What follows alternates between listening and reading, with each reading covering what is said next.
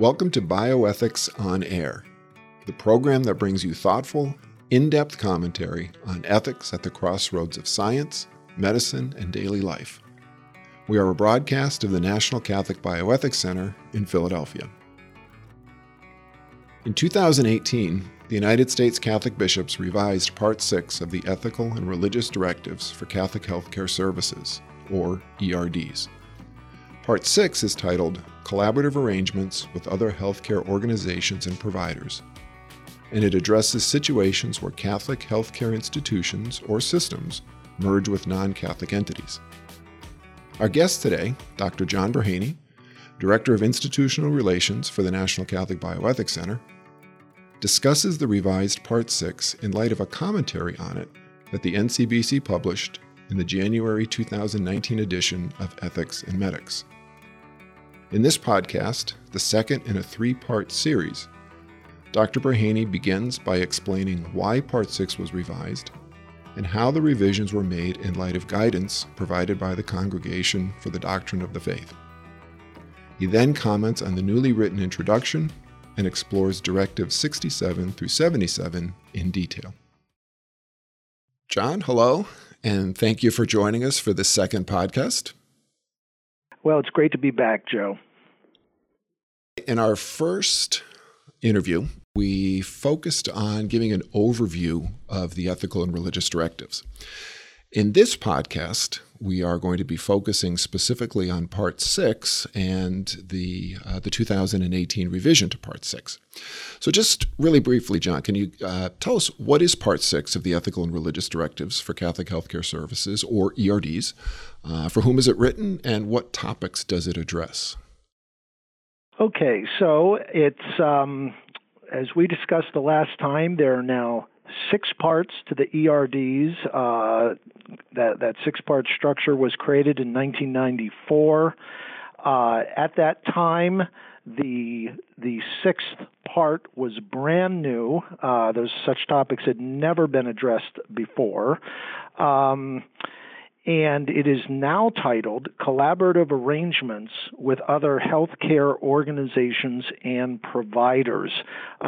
Interestingly enough, the very title of the part has changed in 2018 from what it was in 1994, and I think remained through 2001, and it referred to new partnerships. So not a big change, but in fact, a real change in the title.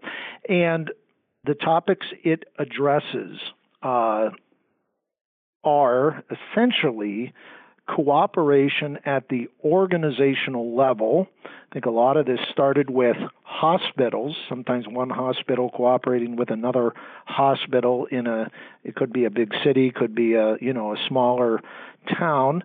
But now I think the scale of this cooperation has gotten even bigger. It might be an entire system cooperating with another system.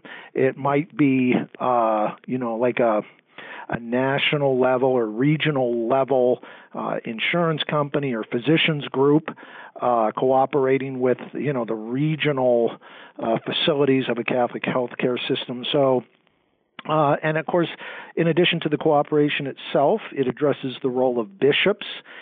It addresses the impact of these very high-level, very large cooperative arrangements on the faithful, on the faith of individuals and of communities. So it's covering those kinds of topics. We stated last time that the ERDs, above all, apply to the leaders of Catholic healthcare organizations, those responsible for the organization itself, and of course are useful to individual providers and even patients. In this case, this section, again, because of the scale of the cooperation, is probably going to be most relevant for the highest levels of senior leadership at the level of the local facility or institution, increasingly at the system office, and for bishops, I would say not only as individuals, but sometimes working together on a state level basis or a regional basis or something like that. So just a bit of an overview. This is really a unique part of the ERDs. So the NCBC has published a commentary on the 2018 revision of Part 6 in the February 2019 edition of its Ethics in Medics. Why did the NCBC do this? Well, I think we were fortunate as an institution to be involved as a partner or participant in the process of revision. We got to see the whole thing from some of the expressions of initial concern to the first draft to, and I probably lost count of some of the drafts, all the way to the end. And, actually, I could point to some large-scale changes in the text in the sense that there's a lot more of it, but I think, given the nature of the ERDs, that it's really they're not too long. It's a very dense distillation of moral principles, magisterial teaching, prudential guidance. Sometimes it can be hard to pick up on what changes have been made and then to understand why they are significant. And we wanted to get out something that was readable, not too long. Of course, Ethics in Medics is our newsletter level ethics journal, and but just something that would give people an overview as to what the most basic changes are, and again at an introductory level what they mean. So we just wanted to alert people, I would say, to the basics of the changes. So in the commentary, the NCBC states that the revision to Part 6 came about largely as a result of the 2012 transformation of Catholic Health West into Dignity Health. Can you give us some background about this merger and explain why it triggered this revision? Yeah, and I think we said it was an event. Maybe it's hard to know everything else, but Catholic Health West was a major Catholic health system in the western part of the United States.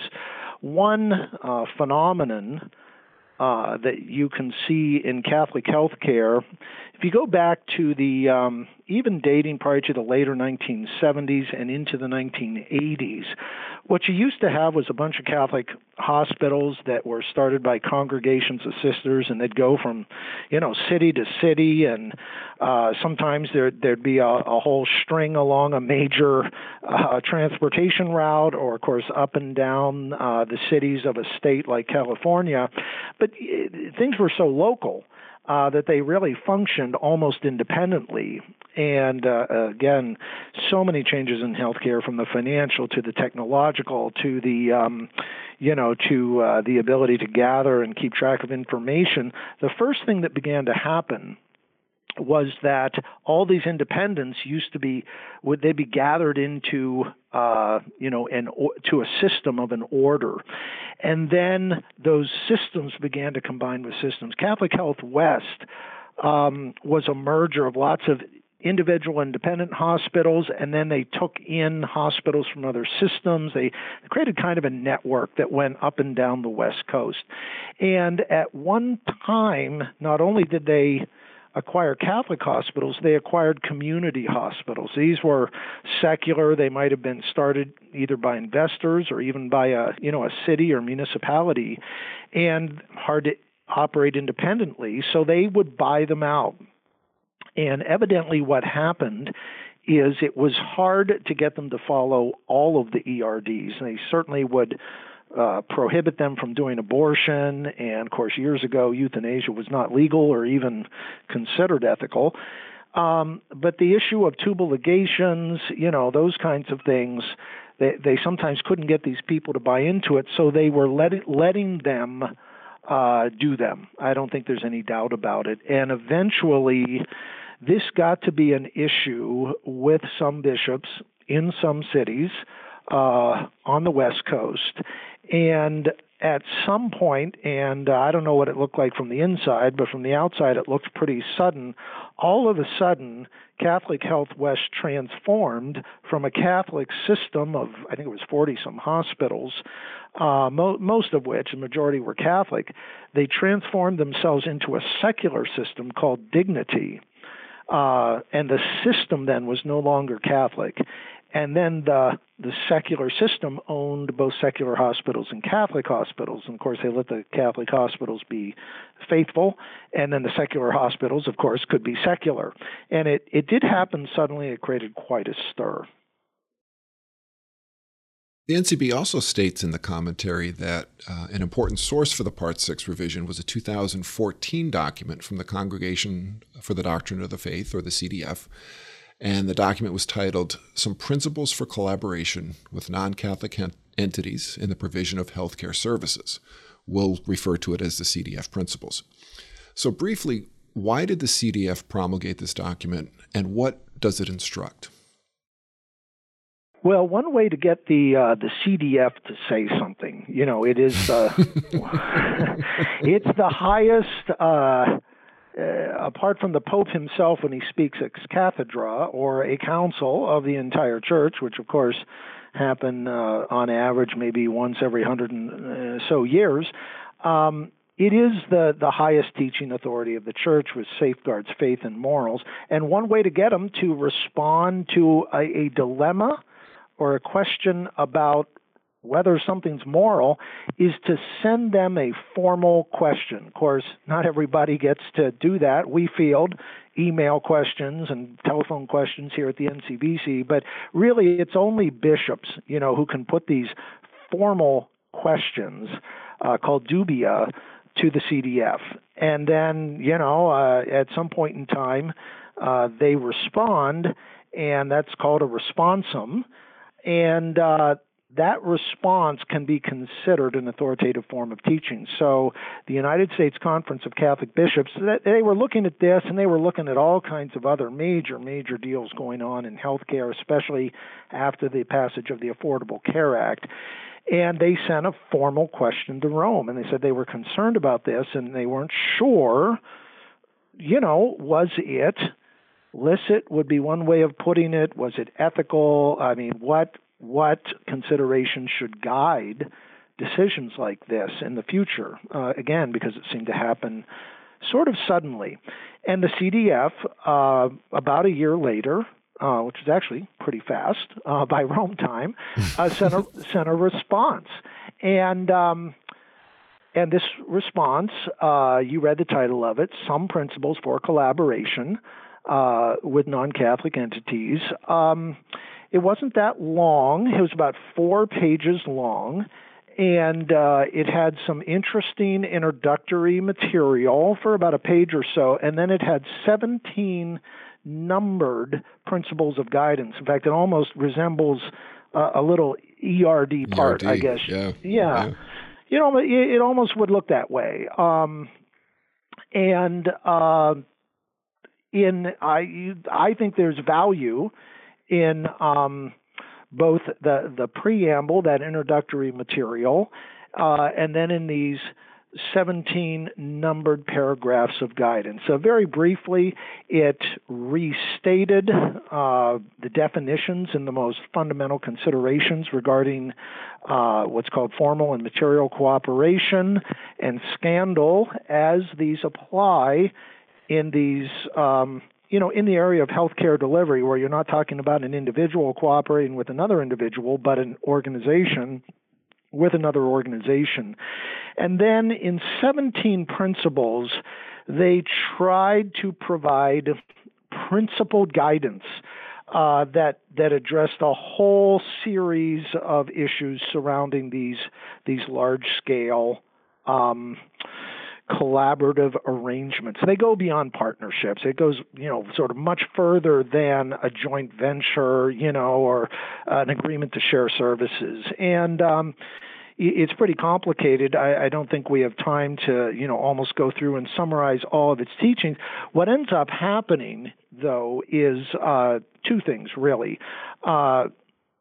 as we work through the directives, there'll be times when I'll say, boy, the bishops took this material, or they took a principle, or they took a concern from the CDF, and they certainly took most of it. But they couldn't, maybe, and didn't take all of it, and yet what they do, in the very title of the document, the very title of the part, there's a footnote, and the footnote is a reference to the CDF principles. So they incorporate the document by reference, and then they end up in various ways drawing on it to enhance their own guidance about these collaborative arrangements. Just a clarity question. The CDF principles came about because of the dubia that was sent by the U.S. Catholic bishops. Was the dubia from the U.S. bishops sent primarily because of the Catholic Health West Dignity merger, or was that just a part of a larger set of circumstances that was going on in Catholic healthcare? Both, I would say. And I say both because I believe the dubia actually references this very deal. In other words, it wasn't just generally, Catholic, healthcare in the United States is getting even more complex, even more expensive, even more integrated. Give us some help. This was actually named, and then the other thing I would say is I was aware myself, and back then I think it would have been in my role as executive director of the Catholic Medical Association. The bishops had other concerns about what Catholic healthcare was doing. I remember a state where a large Catholic system, which wasn't headquartered in the state, and that's, again, a newer phenomenon. These Catholic systems are so big, they are in scores of dioceses and maybe up to scores of states, or certainly 10, 15, 20 states, and they're making decisions at the system level that impact a distant state, city, and diocese. Well, anyway, this system bought a secular health insurance company, and then, created their own health insurance product, which, because of insurance regulations, they had to provide health insurance for procedures and drugs and devices, you name it, that contradict the teachings of the church. And this bishop was really upset. But, he was actually a fairly long flight away from system headquarters. So I think there were issues out there like that, not only the one deal, probably some other deals, and then a climate, if you will, of concern about the size, the complexity, and all of those things. Let's shift our discussion to the revised text of Part 6, the introduction, and then the new directives 67 through 77. So first question, what did the U.S. bishops change in the introduction to the revised Part 6? Well, there may be a couple of ways to slice this. And for some reason, I'm a bit of a numbers guy, but they nearly doubled the length of the introduction. So if you were to say, what's different, the first thing you'd have to say is the introduction is almost twice. Yeah, it's almost twice as long. And where did that come from?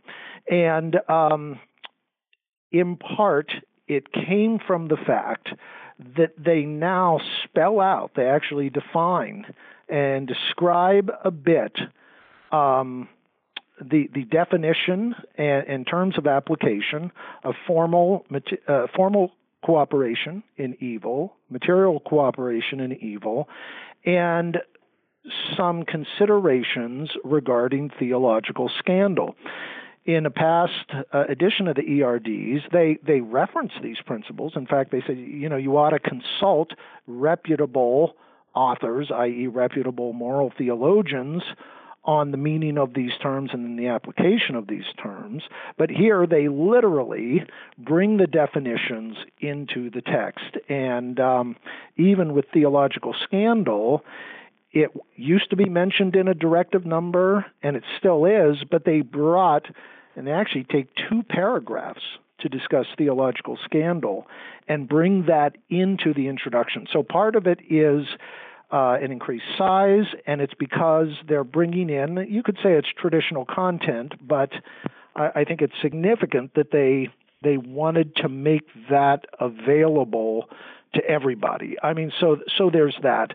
I think the other thing you can see is maybe a bit of a change in a healthy way, a bit of a change in how the bishops, how the leaders of the church are assessing this issue of partnerships, because it was brand new in 1994, and I'll tell you, it's just been a whole series of changes over the last 25 to 30 years.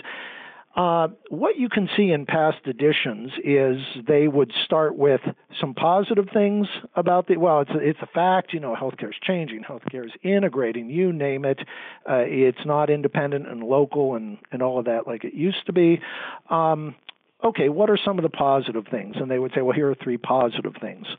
And, it might help to keep some Catholic healthcare ministries afloat. It might help to, in a sense, bring out or display the unique contribution of Catholic organizations. So they give 3 positives and then 3 negatives. Hey, this may threaten, the survival of Catholic healthcare. This may actually bring Catholic healthcare organizations into unethical situations of cooperating in evil, and this may scandalize people. I mean, this may, in a sense, undermine people's faith. And so in the new version, they actually list several good effects of cooperation, and only one bad effect, which relates to the fact that it might lead to unethical cooperation and evil. I've seen some people say that this constitutes a much more positive approach.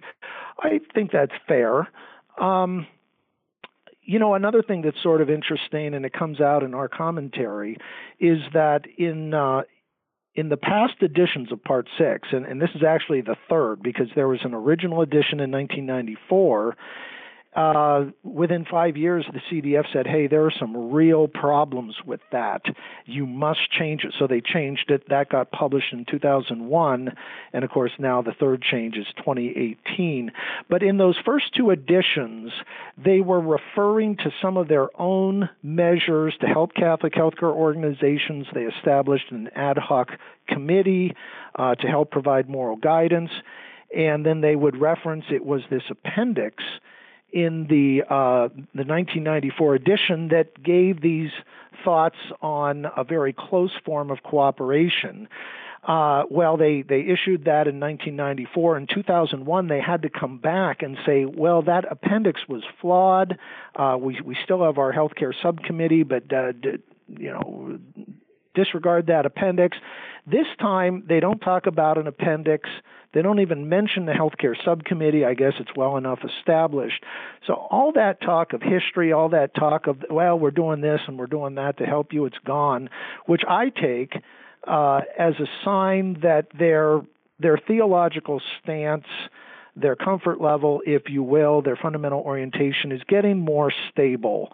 So all these things come through in the introduction. Let's run through the directives kind of thematically. So directives 67, 68, and 69 address the role of the diocesan bishop in the establishment of collaborative arrangements. What do these directives say?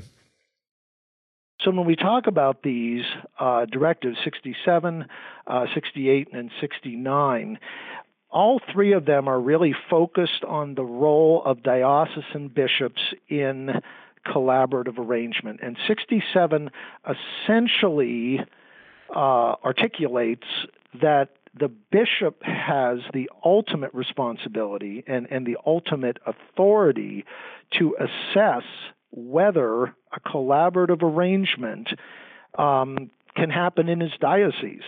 And what is he supposed to assess? They say 3 things. Wrongful cooperation, so the principles of cooperation, whether it would give scandal, theological scandal, or undermine the church's witness. So it mentions 3 things that the bishop ought to be paying attention to. And the second directive in the set, that's number 68, talks about the fact, and this is really directed at people in Catholic healthcare, that when they're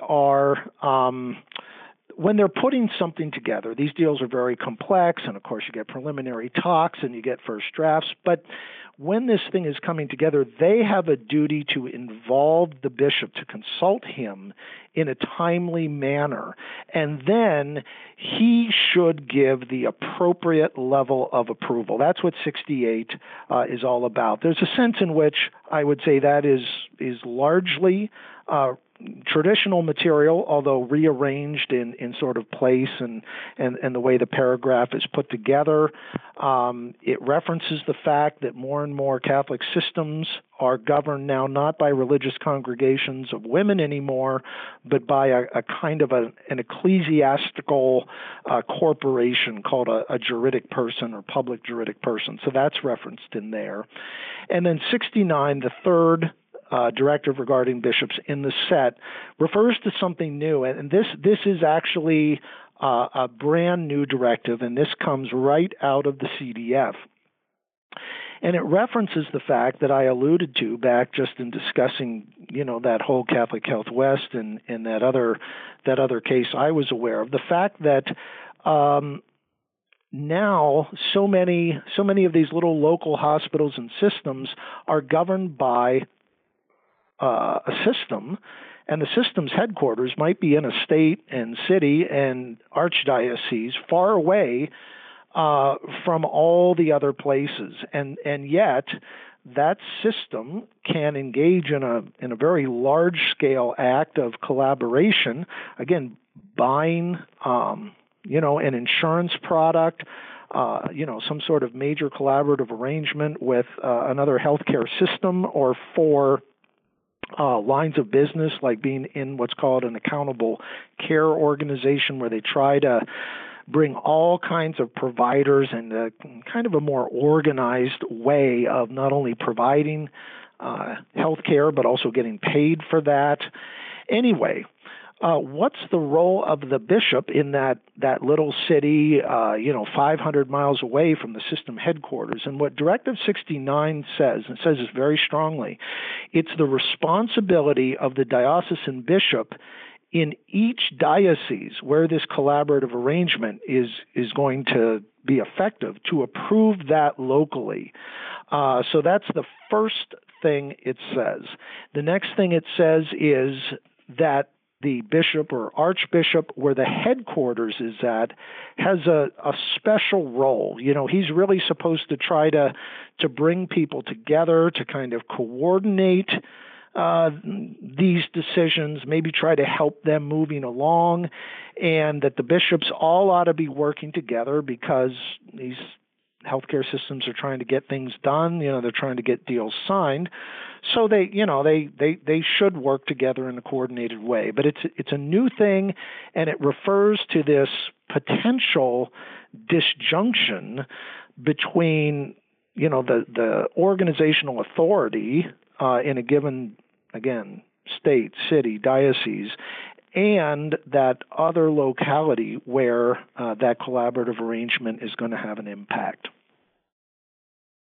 So let me ask you a question that you may not be able to answer, and it's an unfair question. So the Directive 69 is addressing the situation where, so the NCBC is located in Philadelphia. Let's say there's a large Catholic healthcare system that's headquartered here in Philadelphia. There aren't any, so I'm just want to let everyone know that.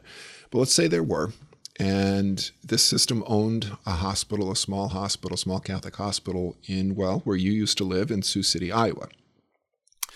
Now, Directive 69 says that the bishop or the Archbishop of Philadelphia and the Bishop of Sioux City, Iowa, should be talking, and, if there's a collaborative arrangement here. But what happens if there's disagreement between the bishops? And the ERD, the directive doesn't address that. But I just, from your perspective, what would happen if a bishop, say the bishop in Sioux City, Iowa, doesn't agree with the collaborative arrangements and disagrees with the Archbishop of Philadelphia or bishops in the other dioceses where the system is operating? Yeah, well, it's that's a very practical question, I think. It might be, let's just say that they were working with a medical records company they took on a government contract, let's say, to provide so much health care, and then they needed like a medical records and billing company, if you will, to to provide so much of that logistical support.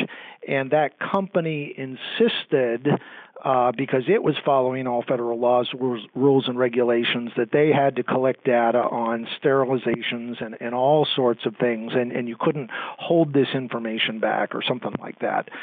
I mean, that's just total hypothetical. The point is, it may be, it could be that that Sioux City location wouldn't be providing data. I don't know. I guess what I would hope is if a particular bishop said, "Hey, I think there's a problem," and maybe the other guys the other bishops, they're too busy to notice, or they didn't realize it, or something like that. But I can tell you there's a problem here that's going to give rise to theological scandal.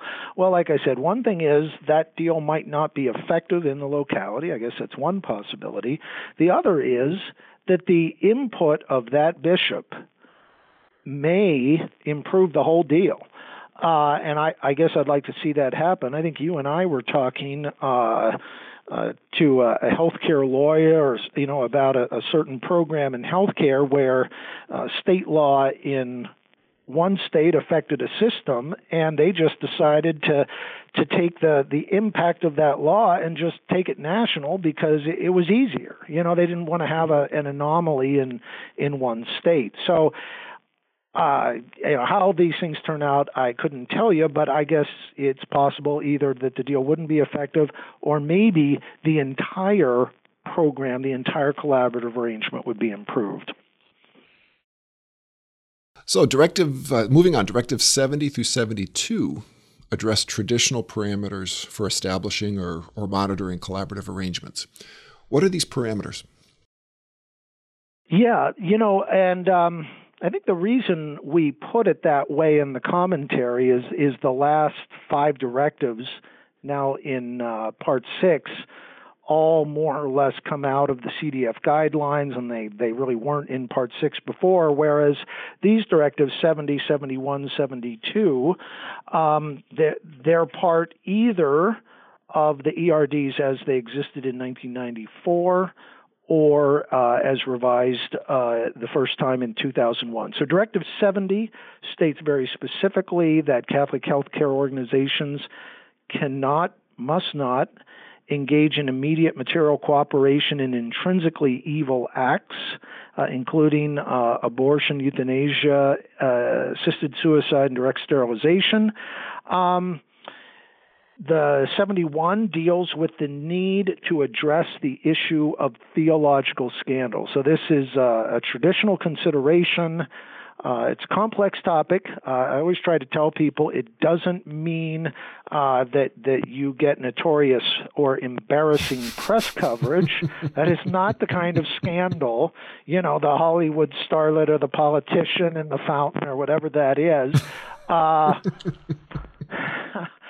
But rather, what it refers to is, and this comes right out of the book of Romans, Paul's letter to the Romans, it's the fact that someone's doing something that may be legitimate. It may be legitimate. However, it may help to undermine the faith of other people. I mean, in a way, it may confuse them, not that they... not in a way that's their fault. And there are people who go around looking for reasons to be outraged. And so theological scandal doesn't mean just because someone is outraged, then you've done something wrong either. So it's this is really a complex theological notion. But anyway, all I can say is it's a traditional consideration. They beefed up the language a little bit.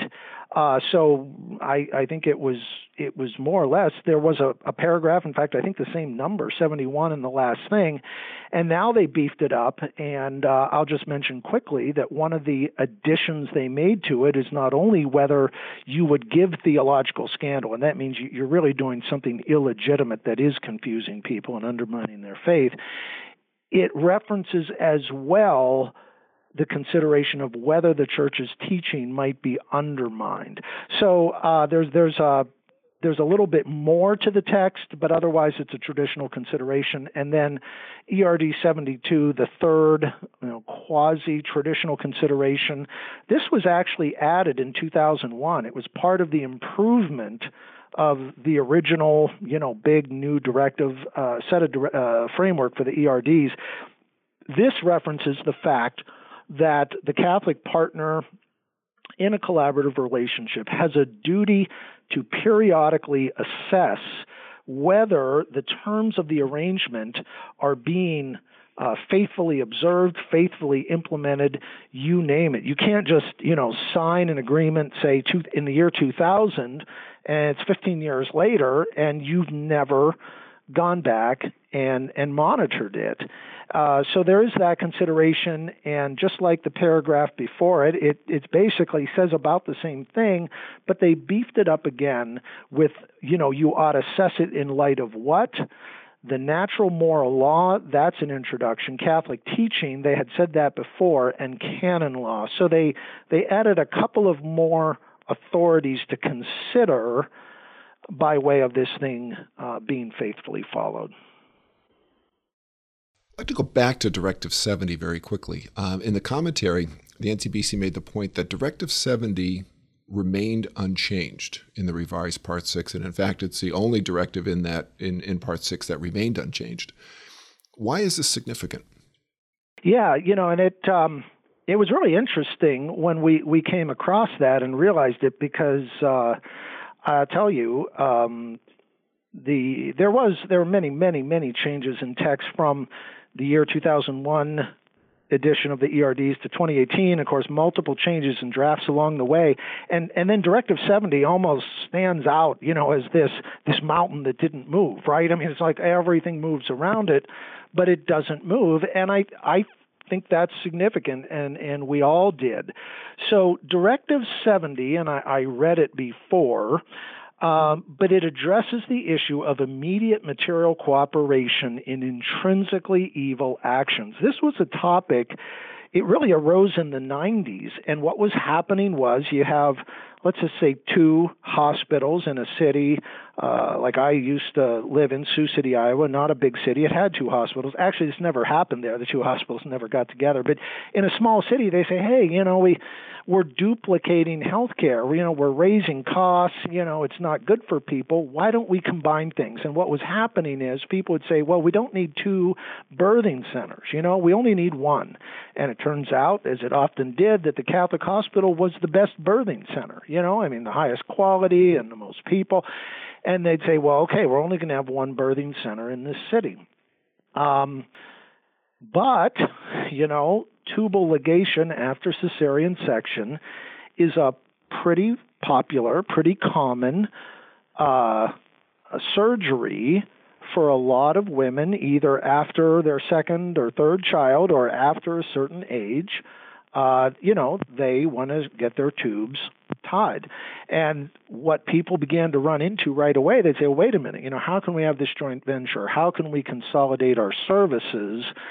Because everybody wants the Catholic institution to continue, and they want them to handle the births, but believe me, the women in this city must have this access to this form of direct sterilization. So some moral theologians got together and they had a theory, and this theory found its way into an appendix to this, to Part 6, to the 1994 ERDs. And it essentially said, well, listen, and I'm simplifying here, so it's complex, but I got to simplify for the purpose of a podcast. If someone you got a guy working in a bank, and a robber comes in, and he says, give me your money. The guy says, well, it's locked in the safe. I'm helpless. And he says, well, open the safe. And the guy says, well, I'm not going to do that. And he puts the gun right up to the guy's chest or head, and he says, either give me the combination or open the safe. What happens? Well, the guy probably starts sweating, right? His heart rate goes up. He's scared to death. He's under pressure. And likely he's going to he's going to cooperate. And he really is cooperating.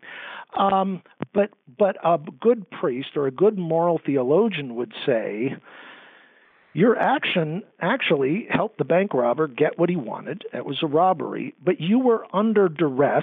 You were not thinking straight. You were overcome by fear, so you are not culpable. Subjectively speaking, there were factors that caused you to do that, and it was not a free and informed act. Well, they took that notion and they said, well, if the organization is under pressure to survive, then in some cases, an institution could engage in immediate material cooperation. Essentially, that means, well, technically they don't will it, they don't agree with it, so it's not formal cooperation, but they are literally bound up in the very terms of the act because it's their birthing unit, their surgical suite, maybe their personnel, their building, you name it. They're really closely involved with the very nature of the immoral act. And they said, but they're under duress. And that's the thing that got in there. So this directive number 70, is the directive that in 2001 was brand new, and it addressed this issue in a couple ways. Just very briefly, it stated very clearly that they cannot do this and gave examples, the kinds of things that likely would come up in a healthcare setting. And then in a footnote, which also did not change, or an endnote, I guess you should say, an endnote, it gave the source of this teaching, which was a speech of Pope John Paul II. It quoted an authoritative instruction from the CDF that said there's no way that Catholic hospitals could cooperate in direct sterilizations and, of course, in intrinsically evil actions. So, the upshot is, I think, given all the things that changed around it, the fact that this directive didn't change, I think it just reflects its significance, its applicability, both the moral principle and, the very subject matter, if you will, that's still an issue in healthcare today. So moving on, Directives 73 through 77 contain new guidance taken from the CDF principles regarding the creation, the maintenance, and or the dissolution of collaborative arrangements. What specific guidance is given in these directives? 73, it almost gets into some of the issues we just mentioned a bit that we covered in Directive 70, but it has to do with before entering into any kind of, again, complex collaborative arrangement, a Catholic institution must ensure, and I'm not going to read it, but it's essentially adequate moral separation from any moral evil going on. So, in other words, its administrators cannot manage or govern any of these procedures. Its facilities can't be made available. Employees can't carry it out. Financially, they have to be separate. It just defines with a new level of authority, specificity, you name it, that there cannot be immediate cooperation, I guess, in a whole set of other areas and not just, the operating room, but like I said, the financing, the governance, the management, anything. 74 actually articulates something that the NCBC has been defending for a long time, and it essentially says when two organizations collaborate, and sometimes they form a new corporation or something like that. Sometimes they don't, but if they do, that the entire collaborative arrangement itself can't do what one of the partners couldn't do ethically. So, in other words, if the Catholic organization, the partner in this collaborative arrangement, cannot do direct sterilization, then they can't join in a collaborative arrangement, in which they're a controlling partner, but then have the collaborative arrangement do the direct sterilizations. That's what it's trying to say. 75 sort of unpacks that a little bit, because you might say, the whole thing can't do it. In other words, the final product, the final organization, corporation, whatever that is. And Directive 75 gets at the issue of, not only can the final product not do it, but the Catholic organization cannot contribute to establishing, the thing. In other words, even if somehow in the end result they weren't in control, they can't help even to create something that would do it. So those three things, I would say, are almost a distinct set of new.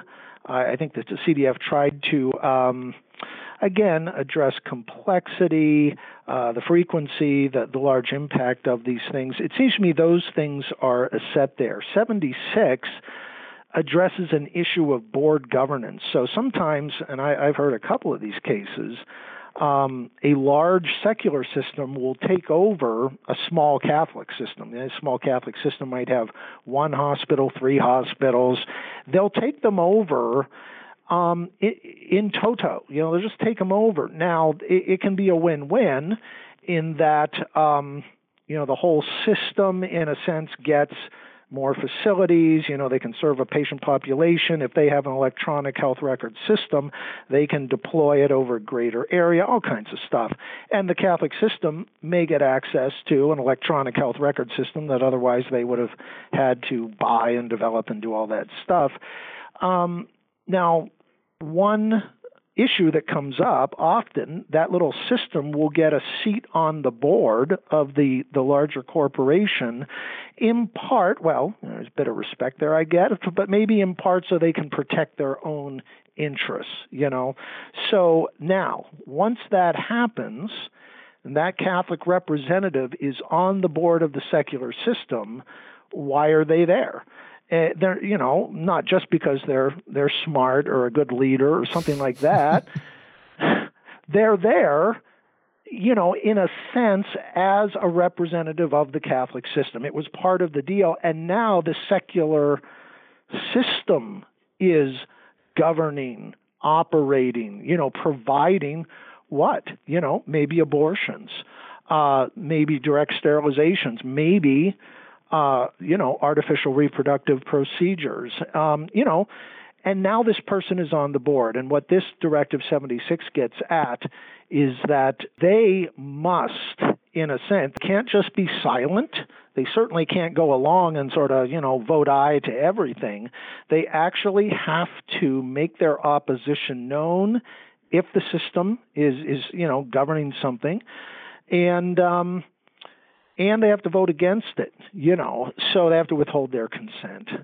And Directive 77 finally addresses the fact that, again, systems are supposed to be monitoring these arrangements and not letting them get out of control. But what happens if, through lack of foresight or lack of adequate oversight, the next thing you know, a contract gets signed or something happens or a new partner joins a system, and now a Catholic system is involved, literally in a collaborative arrangement, which is it's involved inappropriately in an arrangement that's doing immoral procedures, and essentially says that they need to inform the local bishop immediately and resolve the situation as soon as reasonably possible. And there's a lot of prudence involved because some of these deals are very complex and they're set up to operate over years, if not decades.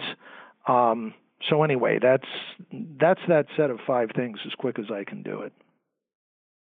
We've heard some people say that the revised Part 6 is, quote, no big deal, unquote, and that for Catholic health care with the revised Part 6, it's business as usual.